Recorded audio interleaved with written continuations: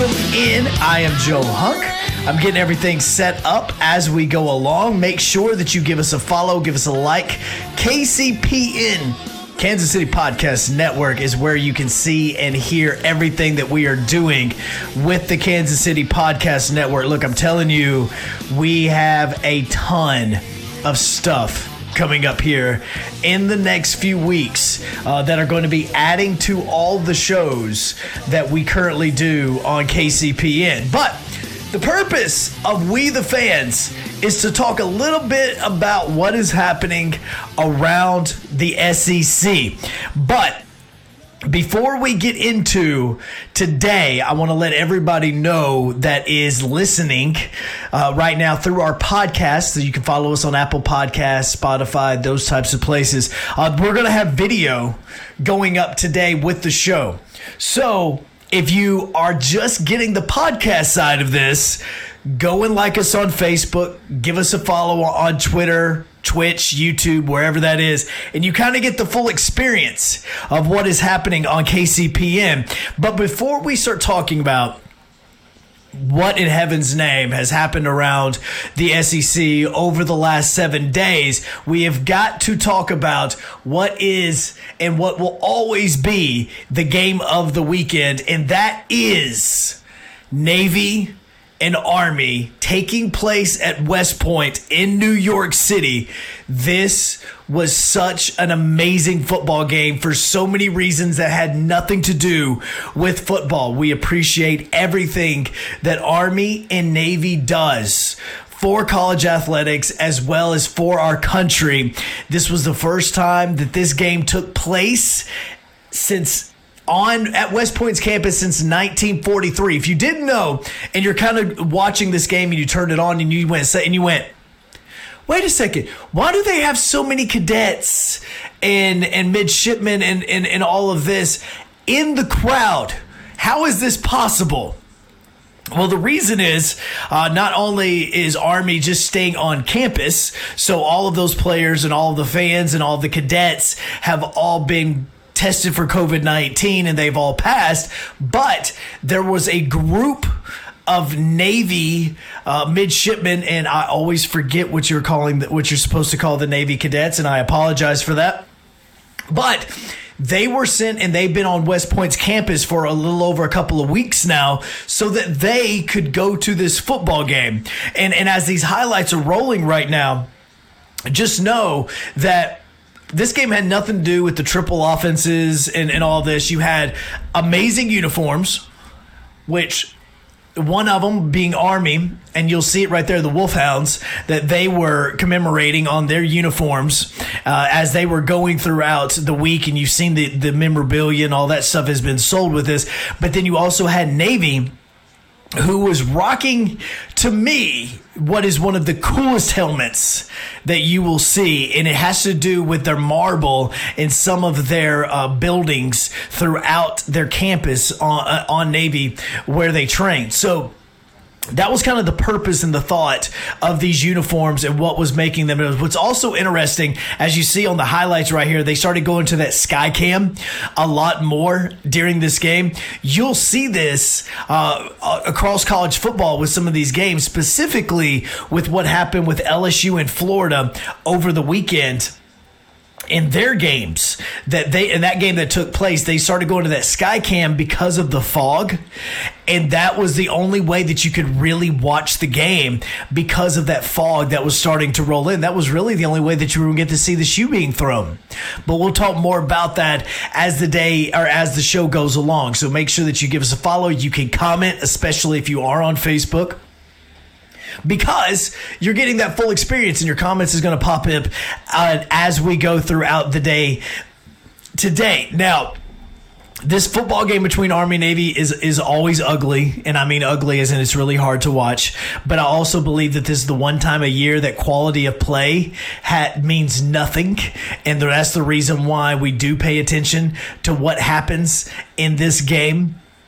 And as this is continuing throughout the weekend, and as we remember this game is what is so amazing about college football. I have members of my family that are both Army and Navy. They're Marines as well. So For me, I really enjoy this game. I am always going to be Go Navy. I have a family friend that's in the Navy right now. I'm always going to be Navy on this because I was almost a Marine myself. So I'm always looking that way. But I knew that Army was going to be the better team and was going to win that game on Saturday. So special thanks to those guys, as that game was absolutely fantastic. But we're here to talk about the SEC, man, and what took place. Now, there's a few places that we could travel with this, but before we get into what I know everybody in the state of Alabama has been talking about and will continue to talk about, and that is the head coach of the Auburn Tigers being fired,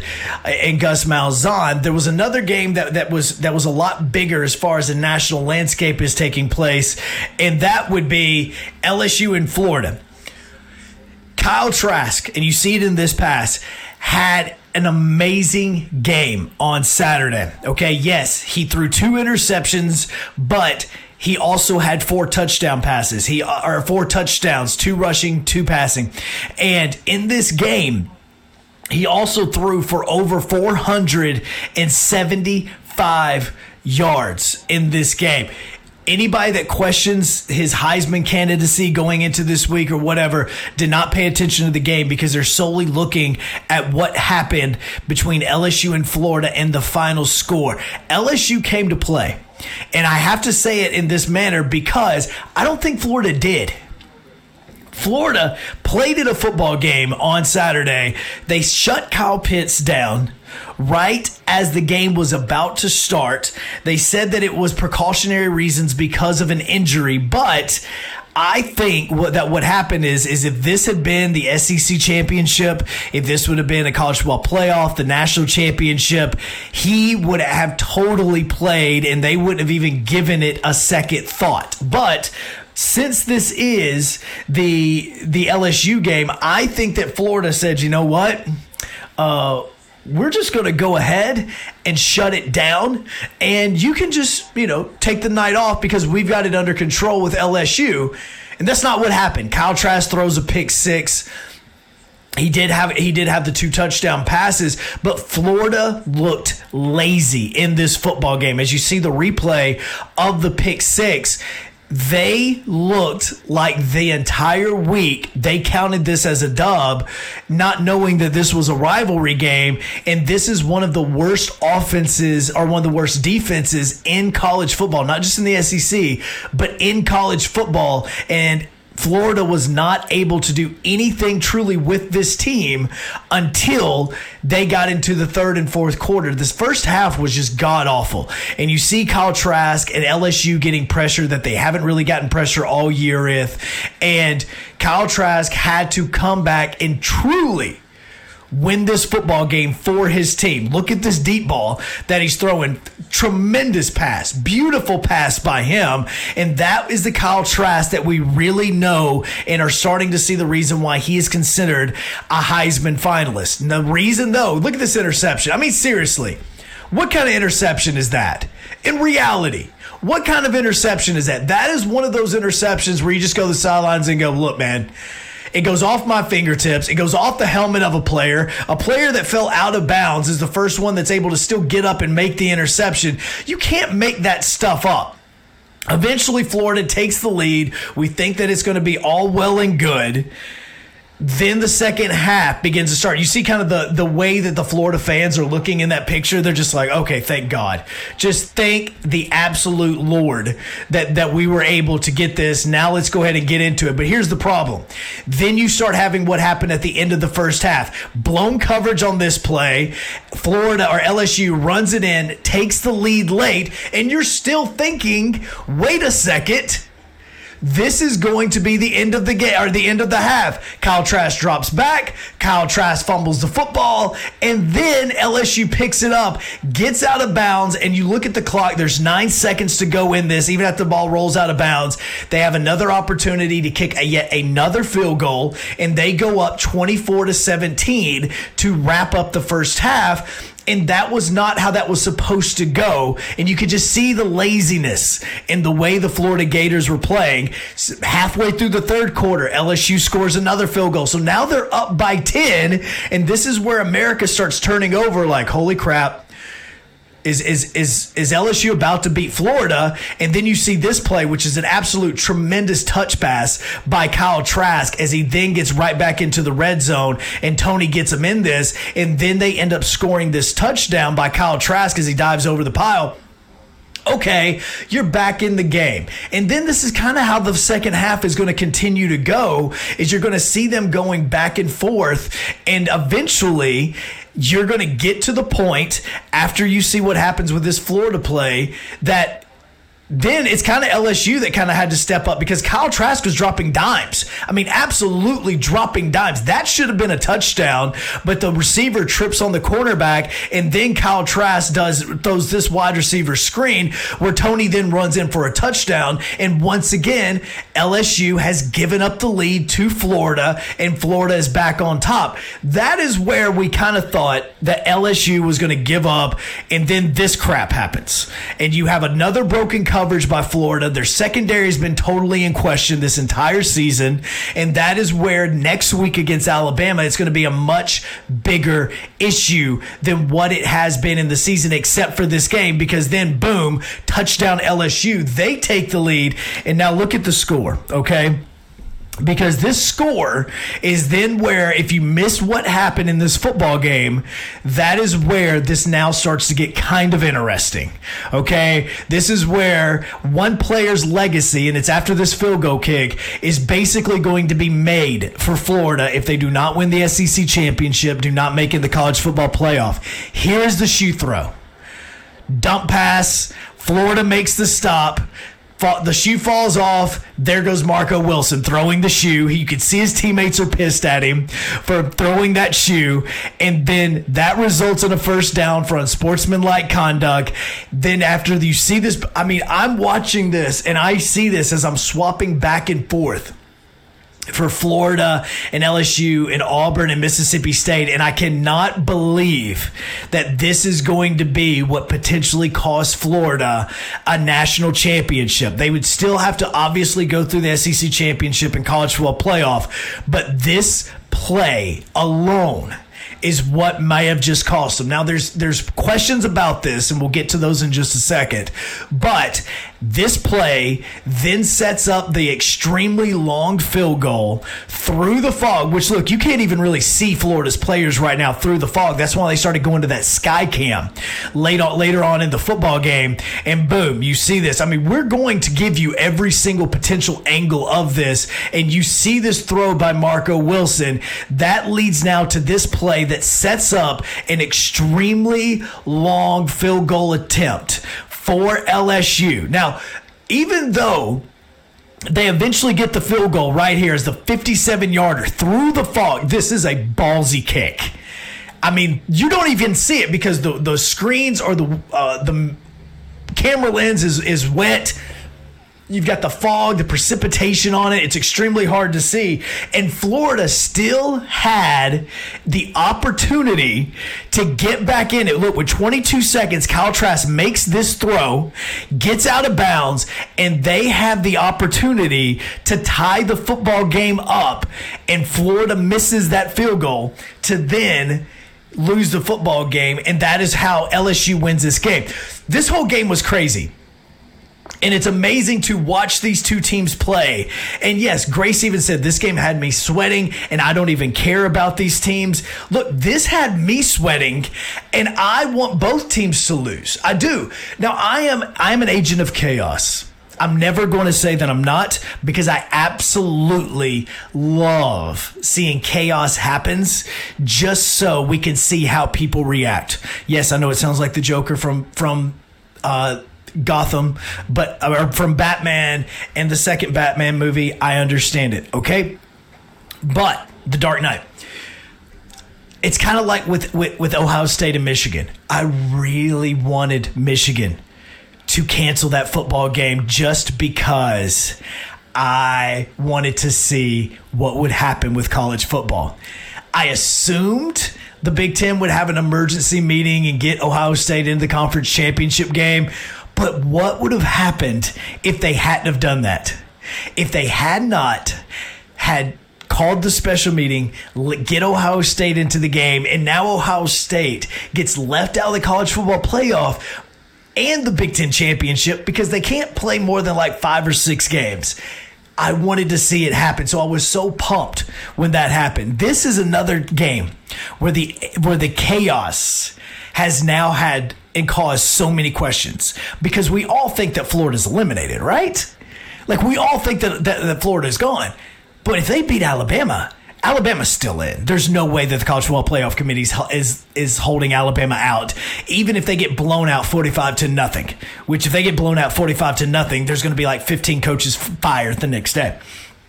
But if Florida, as a 2-loss team, who has lost to Alabama and LSU, or not Alabama and LSU, but to Texas A&M and LSU. Texas A&M is a legitimate college football playoff contender. Now, they should have lost to Auburn last week, but they are a legitimate college football playoff contender. So they could be in regardless as to what happens over this weekend. But then Alabama's definitely in. So there's 2. Florida's your SEC champion and is the champion of the best conference in college football, arguably. Yes, I'm a little biased, but yes. And then you've got Clemson. You have Notre Dame. What happens if Clemson wins? What do you do with Notre Dame? Then you still have Ohio State. See all these questions and all the chaos that can happen. I want Florida to win the SEC championship just because I want to see the ripple down effect. And I want Clemson to beat Notre Dame, which we all kind of think that's exactly what's going to happen. And I want Ohio State to win the Big Ten championship. So now we have this humongous little intertwining chaos explosions going across the country. Not really, but we're talking metaphorically. And then all these people in Dallas are going to be just having to figure every bit of this out. And it is so glorious to see what could possibly happen just because Marco Wilson decided that he wanted to throw his shoe. And really, somebody really and truly tried to say that Marco Wilson was just trying to get the shoe out of the way. Bro, seriously. That was probably one of the second or third best throws this entire weekend in the state of Florida. And I'm talking about Chiefs, and I'm talking about Kyle Trask throws in this football game. That was a tremendous throw by Marco Wilson. He had a linebacker in his face. He couldn't see where he was throwing, and he just chunked it. That wasn't trying to get the shoe out of the way. He was throwing it on purpose. The problem now with it, and I feel bad for him, and on a personal level, I really do feel bad for Marco Wilson because if they don't win the SEC championship or if they do win the SEC championship and they still don't make the college football playoff because they're a 2-loss football team, it's going to be on him for the rest of his life. For the rest of his life, he is going to regret that decision. It will be one of the worst decisions that he is thinking about in his life, this entire life. The moment he is on his deathbed, laying in a bed, staring at the ceiling, he is going to say, God, I wish I'd never thrown that shoe. I wish I'd have never thrown that shoe. Have you ever seen the movie Mr. Destiny? It's a god-awful, corny movie that Jim Belushi is in. And I watched it as a kid because Jim Belushi plays baseball in the movie, and I'm a baseball guy, so I've obviously watched it. But there was a whole theory it was called Mr. Destiny, where Jim Belushi says that if he would have hit just one baseball instead of striking out, his whole life would be different. So I'm glad that we mentioned The Dark Knight because it is the guy that plays the butler in The Dark Knight that says, is the bartender and gives him his wish. And so he gives him his wish to go back and see what his life would have been like if he would have just hit that one pitch. And he goes back, he hits this pitch, it goes for a home run, they win the championship.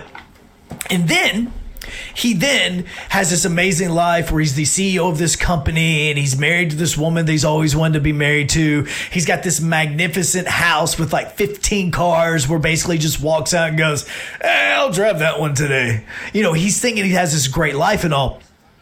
But if you've seen the movie, then you know how it ends. But for the point of the story, we're going to stop right here. That is going to be Marco Wilson. There's going to be a point in time in his life, if Florida does not win the SEC championship this week, he is going to be sitting at a bar somewhere in 45 years looking at his friends going, I wish I'd have never thrown that shoe. I wish I would have never thrown the shoe. How different would my life be if I never threw the shoe? That is it. It's become a meme. It's become jokes. They're putting gator heads on top of Jordan's shoes now, or on Jordan's image, and the basketball is turned into a shoe. They're doing all of that. Okay, there's memes everywhere for about it. He's a big, huge joke. He's supposed to play a game this weekend. And if they lose, but more or less, if they actually win and don't make it into the college football playoff because of that shoe throw, he is going to regret it for the rest of his life. He just is. So that is why that game against LSU was so significant. Look, we could talk about some other games. Alabama rolled.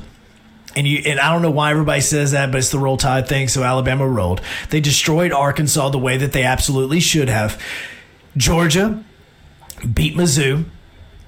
And now you also have a brand new head coach at Vanderbilt that is the defensive coordinator for Notre Dame. So Vanderbilt's recruiting class, which, when's a recruiting class ever been good? They are getting a coach that is not going to be finished coaching at least for one more week. So he cannot help at all with National Signing Day. And now you are potentially not going to have him until January, which, again, it is major publicity. It's good publicity for Vanderbilt, because if Notre Dame does make it in the college football playoff at some point in time, semifinals, national championship, they'll start putting that logo directly beside his name, talking about how he is the next head coach for Vanderbilt whenever Notre Dame season is over with. So it's good publicity. Plus, if you're Vanderbilt, why don't you go to Notre Dame to get you a head coach? Because you know that the academic standards are about the same. So why don't you do that? That's a very smart move by Vanderbilt to go and get somebody. Look at their last two coaches, Stanford and now Notre Dame. That's great decision making. Now, I love Derek Mason as a person, and you're going to see over the course of the next few minutes, you have to differentiate coaching ability and person. Those two have to be separated. And we're going to talk about more about that here in just a minute with the game that we know all has now had this huge ripple effect inside the state of Alabama, and could have a ripple effect in Louisiana, or it could have a ripple effect in the state of Oregon, or it could have a ripple effect in Tuscaloosa or some other places. So we'll talk about that in just a second. But do not forget, as we are sitting here on this Monday, make sure that you follow us on KCPN. We've had a lot of people that have hopped in on the stream. We appreciate you doing so and watching this wherever you are on your Monday, on your lunch break, if you are listening in the Central Standard Time, or if you are on the East Coast as you get back to work. Or, of course, if you want to go West Coast and that, you're about to get ready for lunch. So we appreciate you hopping in on KCPN. But then comes this, and we all knew that it was going to happen after this performance that Auburn put up against Mississippi State. Okay, this was horrific. And Tank Bigsby had an amazing game, rushed for 192 yards. He's the only reason that Auburn won this football game. Well, that and Anders Carlson, because this team and this offense looked inept. It looked totally clueless. It looked like a football team that knew its identity, knew that it sucked, and didn't care. This is the field goal at the end of the first half. Look at the score. It is 6-3. Now, all people outside of the SEC, you don't know this, but back in like 2008, Auburn and Mississippi State played in a game where it was 3-2, and that was the final score. Auburn won on a field goal. Mississippi State's obviously their only score of the game was on a safety, and that is how the game ended. 3-2. It's always a running joke whenever these two teams play because the 3-2 game gets called back up. This is what it looked like. In fact, I think the 3-2 game might have looked better than this game. The highlight of this game was this play right here, or I should say this play coming up, because Tank Bigsby does a great job at getting open and getting down and getting huge run after huge run in the game. Then comes the Seth Williams video, the cornerback talking trash into his face, and you can see it too. He's got his mouthpiece out. He's just yelling. I mean, just going off on Seth Williams. And then this happens. Seth Williams beats him, scores the touchdown, and then gets up and gets right in his face because that player had been talking trash to him for like the last hour.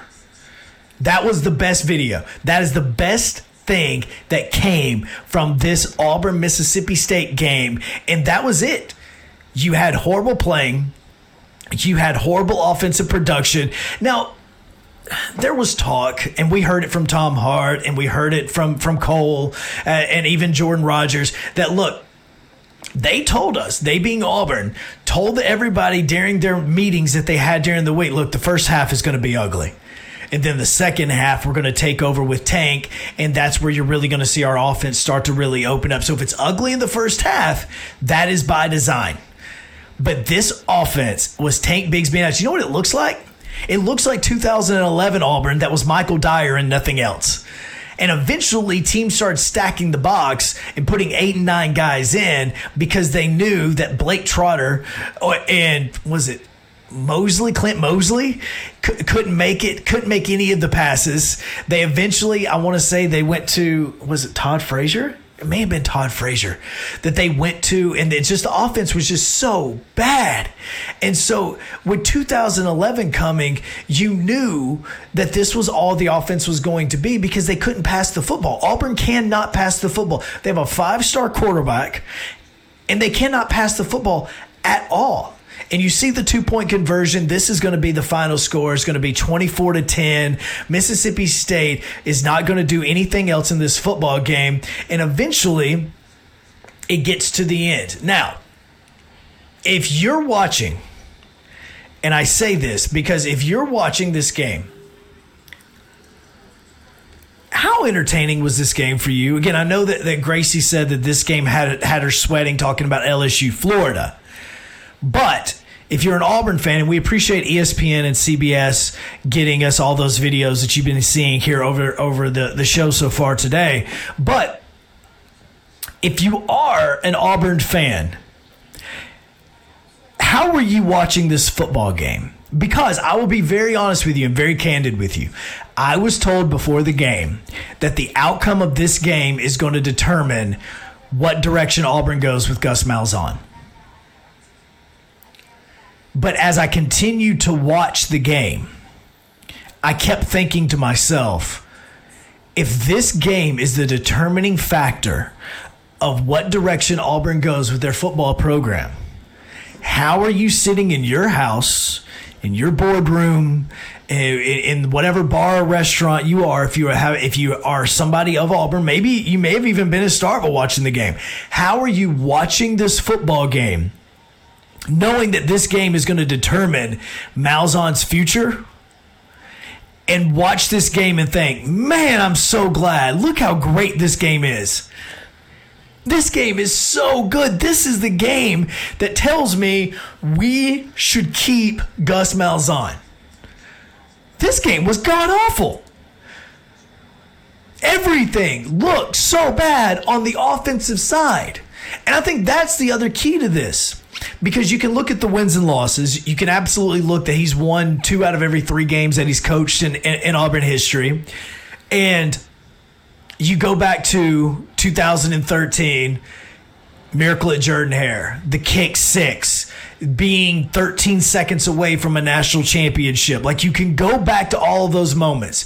You can look at 2017 and beating the number 1 team in the country twice in basically back-to-back home games and beating Georgia and Alabama and then making it to the SEC championship after you'd already lost 2 games in that season.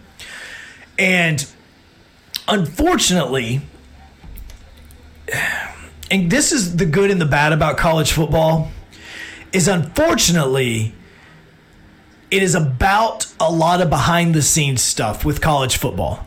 It's kind of a reason a lot of times I'm more leaning towards the NFL, because it's not as dirty as what college football is, and college football is nowhere close to as dirty as what college basketball is. But there's a lot of behind the scenes stuff going on at Auburn.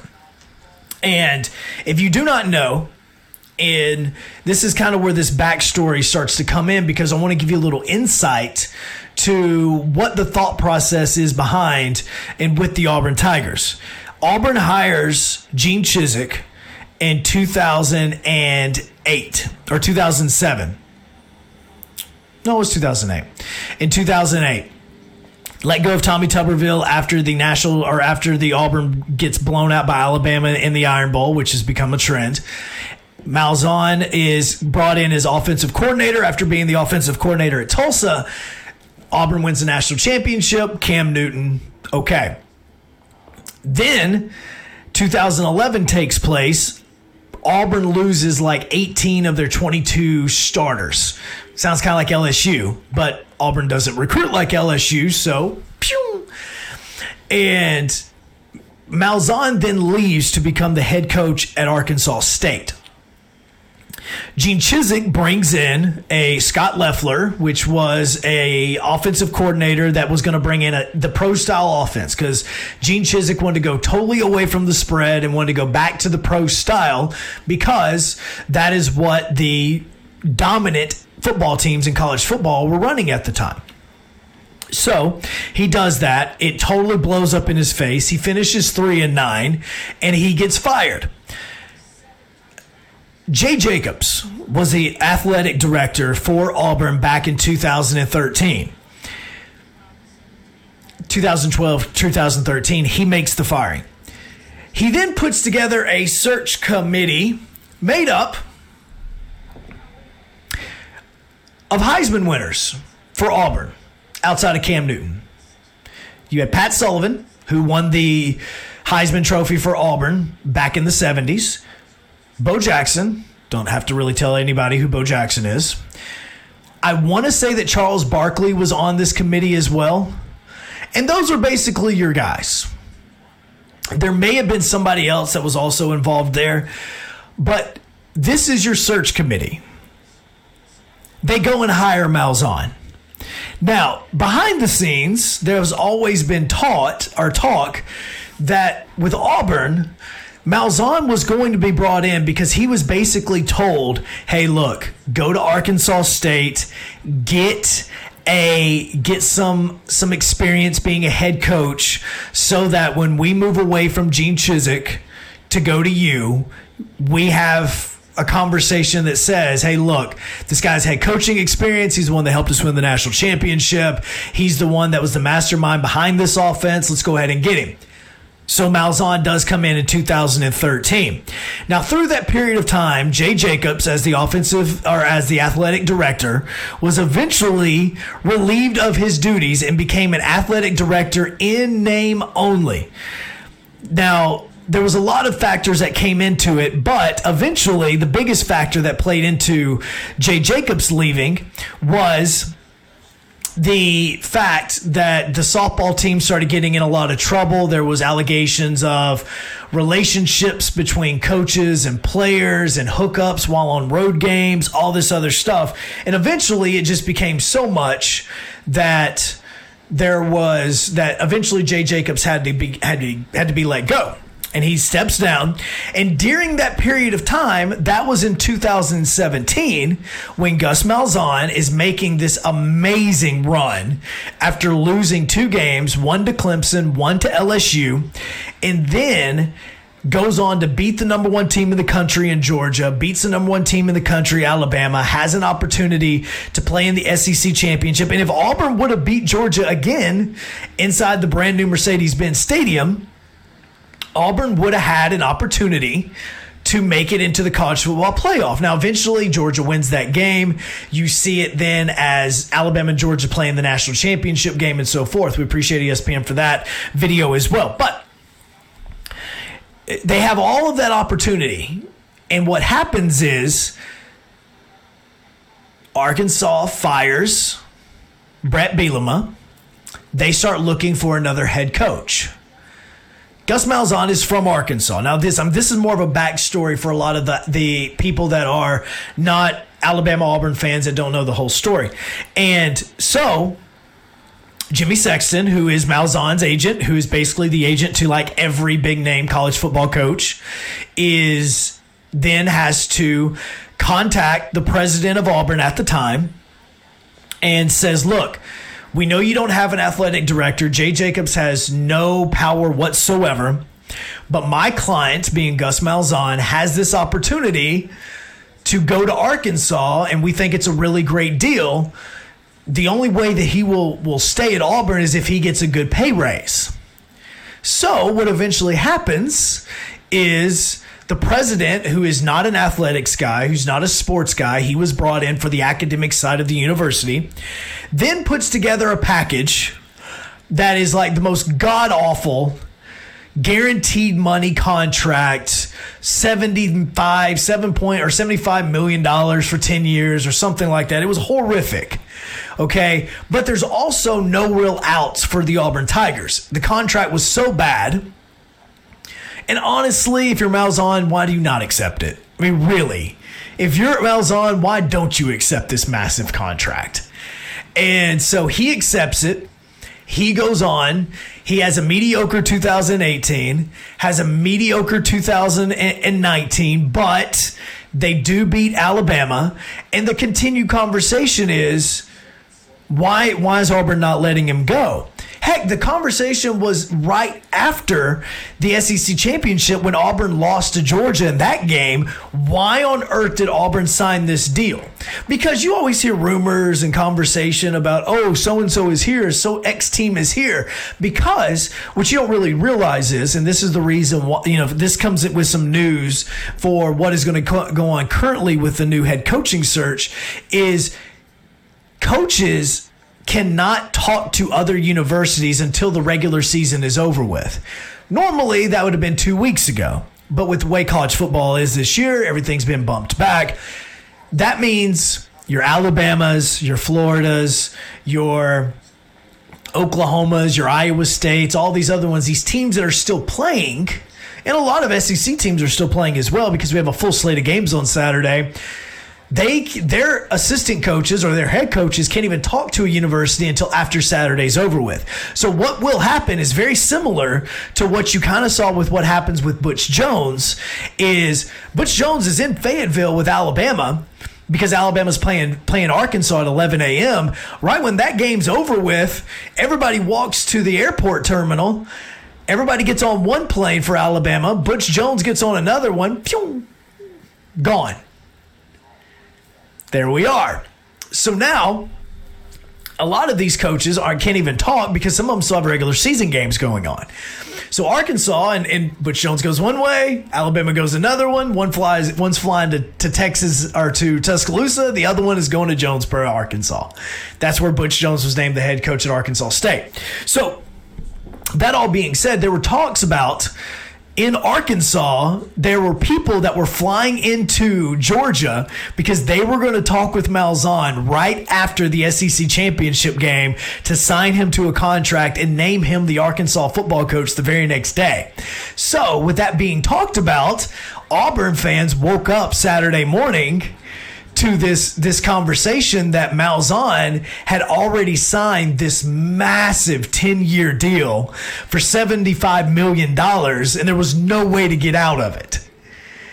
And the buyouts were going to decrease year after year, but they were still just astronomical amounts. So, fast forward to 18, crappy season. Go into 19, decent season, but still you beat Alabama, so some Auburn fans are happy, but still not great. Then you go into this season where you started off great, they beat Kentucky, then you lose to South Carolina, you get destroyed by Georgia, you get destroyed by Alabama, and you're just and it's just bad. It's bad after bad after bad, and you lose to Texas A&M, and so everything is going wrong. So the conversation then goes, do you fire Gus Malzahn? Now, if you're watching and you've seen the headlines, $21 million. How do you fire a coach in 2020 with a pandemic? And that means you have to pay this man $21 million. Okay, fact and fiction on this. Auburn's not having to pay him $21 million right now. Alan Green is not sitting at his desk writing a check that says Gus Malzahn, line 21,000. How many is this? Yeah, there's 6,000. Here's $21 million. Here you go. That's not how this works. In Malzahn's contract, he has to be paid $11 million before January 13th. They have 30 days to pay him $11 million. So, somebody in accounting, 6 zeros. There we go. Okay. They do have to pay that. Then Auburn has to pay Malzahn $2.5 million for the next 4 years. Okay? Everybody caught up? We're good? Okay, there you go. So, yes, it's a big deal. But what does college football have that the NFL doesn't have? Boosters, which is where majority of this money comes from anyway, no matter what head coach you're talking about. Nick Saban, Kirby Smart, you talk about Lincoln Riley, you look at Ryan Day. Majority, 95% of their contract is going to be coming from boosters. So what happens is they get amount of money from the university, say $500,000 or whatever it is. They get $500,000 in their pay. They get $100,000 for this and $500,000 for this. Then in that contract, it's going to say you then get $74.5 million in appearance fees, coaching fees, and X, Y, and Z, and that's where the boosters start to come in, and the boosters donate the money in. The pandemic has been awful, and I'm not saying that this is what's happening, but there is a gentleman, not going to say his name, because if you're an Auburn fan listening, you know exactly who this is anyway. There is a gentleman that is a major Auburn booster that works in one industry that has not been affected by the pandemic. And it's not the medical field, and it's also not Tim Cook. Because, yes, Tim Cook is the first person everybody thinks of. CEO of Apple. Yeah, you think. I don't know how much or if any of his money is going towards these contracts. But there's a guy who's in the lumber industry. And he's one of the biggest lumber distributors of new home builds in the state of Alabama. He's having a really good year. Because I don't know if you've been to Home Depot or Lowe's or Ace is the place, your friendly hardware folks. I don't know if you've been there. Lumber's expensive because price of lumber has went up. Price of lumber goes up. The lumber industry starts making more money, and the people that run the lumber industry makes more money as well. So this particular booster makes a ton of money, and he's one of Auburn's biggest boosters. I have a feeling he's a part of this, okay? Personal opinion, not fact. But now the conversation goes, because let me say before we move on, Gus Malzahn as a person is amazing. There are so many players that love him as a person. There's his wife, Christy, amazing lady. Okay, she cares about these players. She takes them in as her own. They come to their house for dinners, everything. They are like their children. Gus Malzahn is an amazing coach for his players. He will take up for his players no matter what the circumstances are, and that is the reason why he is so loved by so many players. As a person, Auburn did an amazing job at hiring him, because he has represented the university in amazing ways. I've been skeptical. If you know me, I've had countdowns to when he was being fired. I've told him to his face. But as a person, he is amazing. And I want that to be on record, because when you have to separate the two, and I mentioned this earlier, you've got to separate the person, the coach, because those are two different ways that you're looking at somebody. This coaching hire is going to be one of the most important in Auburn history, because you are already behind Georgia, LSU, Alabama. Yes, two of those have won national championships. Don't do the other finger. One of those should have won a national championship, but was beat by the other one that won the national championship. So you're behind your three biggest rivals. You are very close to becoming irrelevant in sports, in college football specifically. You don't have a football-only facility. Yes, it's going to get built, but you're still getting money for that. In fact, this hiring is probably going to expedite that football-only facility getting built. Now, this is the biggest in history, because unless you got to think about this, if you're an Auburn fan and you're watching KCPN, make sure you give us a follow. Wink, wink. But when Gus Malzahn was hired, he was the very last hire that Pat Dye had influence in. This is where the boosters, the people of significance in the Auburn family, all of that kind of plays into this. But Pat Dye has had a major influence on who Auburn hires football-wise, because Jay Jacobs, the former athletic director for Auburn, was one of his players. So outside of Terry Bowden being hired, Gus Malzahn, Gene Chizik, Tommy Tuberville, everybody had to get signed off by Pat Dye.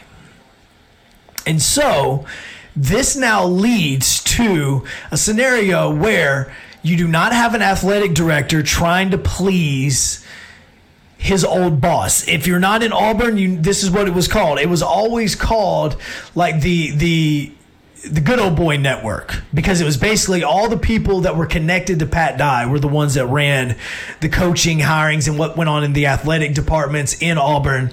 And so Gus Malzahn was the last one of that breed. We thought Jay Jacobs was really going to turn it around when he then hired Bruce Pearl, because he had to, because he was kind of on the hot seat and he had to make a big hire.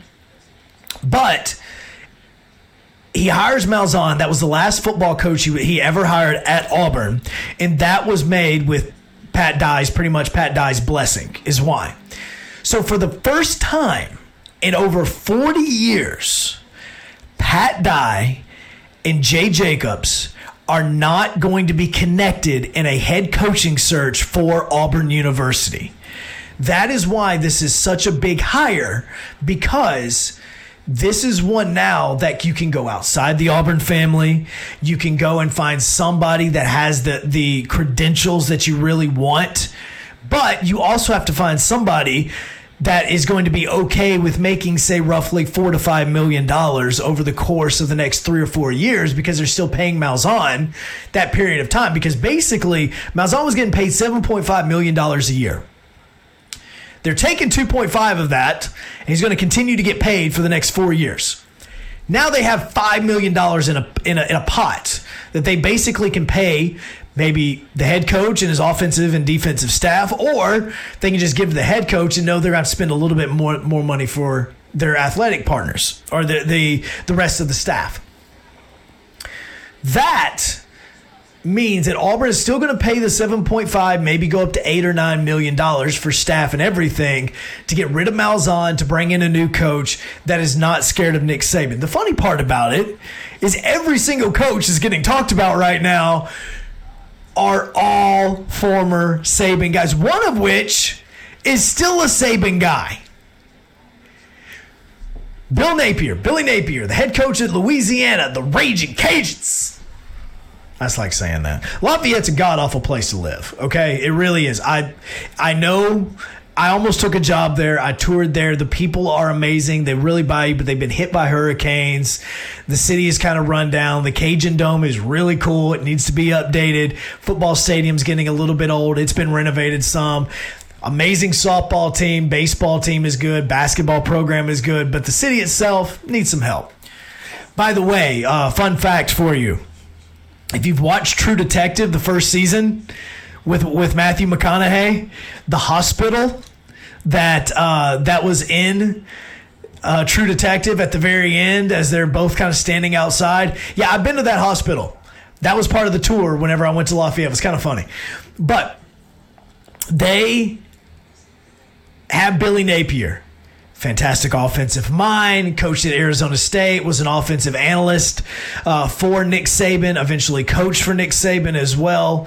And so he is the one that is like number one on the list. You also have Mario Cristobal, has been a head coach. And just as we were speaking, literally moments ago, Washington pulled out of the Pac-12 championship, and Oregon is going to replace them and is going to play USC this weekend in the Pac-12 championship game. So he's playing in another Pac-12 championship game by technicality, but he is.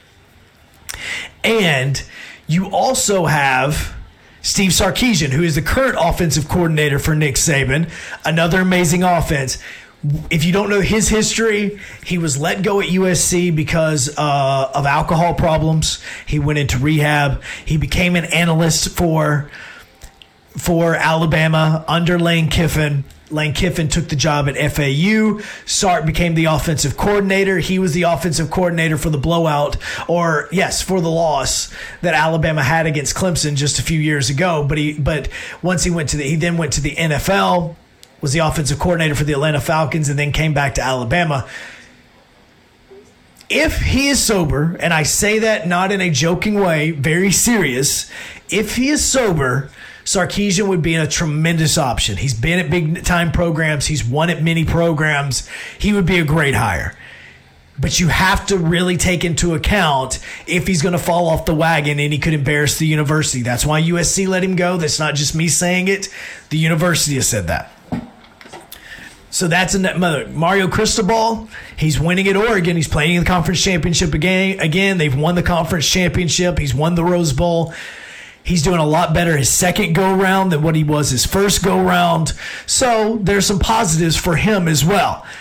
Billy Napier is the interesting one because Napier also coached under Dabo, and he's been a part of 2 winning programs, and he's winning at UL, and he's one of the best recruiters in the nation.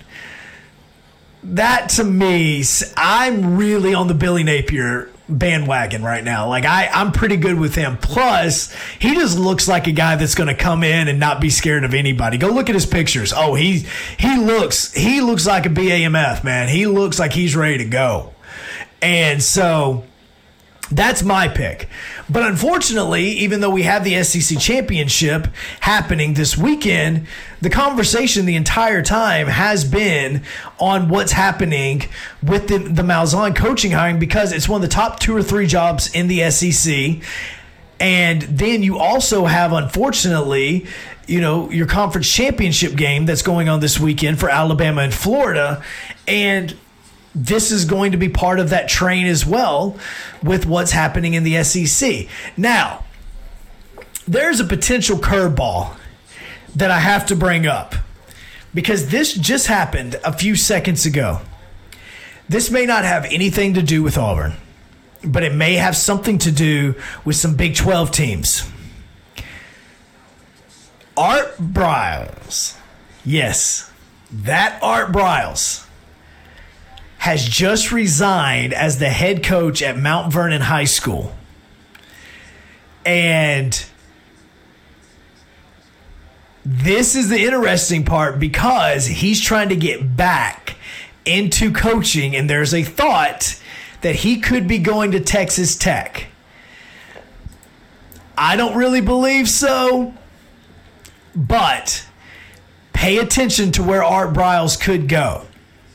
Not saying that he's going to leave to become a head coach, but Hugh Freeze could have him as an offensive coordinator. He could be the replacement for Hugh Freeze at Liberty if Hugh Freeze were to come to Auburn. That's another coach that's getting talked about. Who do you think is going to be the head coach? As we're wrapping up on this Monday, who do you think is eventually going to be Auburn's head coach? Because that is the conversation happening throughout the SEC. Shoe throwing, Auburn's got a coaching hire opening.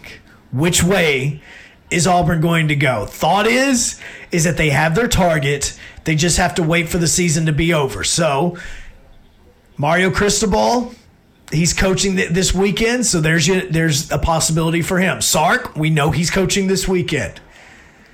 And even UL, Billy Napier is coaching this weekend. So that's really not a hint as to where Auburn is going, but I fully expect on Sunday there is going to be, or it may even be late Saturday night after the game with Alabama and Florida being over with, that an announcement will be made the moment that game is over, whether it's the Pac-12 championship, the Sun Belt championship, Sun Belt championship, or the SEC championship. One of those three coaches, to me, is going to be heading to Auburn. That's my opinion. We'll see what happens. Make sure that you follow me on Twitter at Joe Hunk. Make sure that you follow KCPN wherever you are social media-wise, Instagram, Twitter, Twitch, YouTube, Facebook, wherever that is. You get that notification. I appreciate all of you that have hopped on today. This has been an amazing We the Fans because of how many of you have hopped in, watched, shared your thoughts. Thank you so much. We will talk to you next Monday where we will have a college football playoff Final Four named, most likely a head coach at Auburn named, and some more coaching vacancies throughout the SEC. All of that coming up next Monday on We the Fans. Have a tremendous rest of your week. The only thing we have to fear is fear itself. If you're completing a degree in community college and want to take the next step to a 4-year degree, or you're not satisfied with the college you're currently attending, we want to see you at College of St. Mary in Omaha. We make it easy to transfer your credits and have financial aid and scholarships available. Plus, we cover the costs of your textbooks for the first semester. Get the support you need to finish your degree faster. Make the transfer to College of St. Mary. Apply today at csm.edu. 15 minutes could save you 15% or more. Oh, that's a cheer we used to do in softball. What? It's actually Geico. Whenever someone hit a triple, we would wave our bats and yell, 15 minutes could save you 15% or more. But we never got to use it because we would only hit home runs. Annoying. The phrase is from Geico because they help save people money. Geico? Yeah, they were our team sponsor. Geico. 15 minutes could save you 15% or more.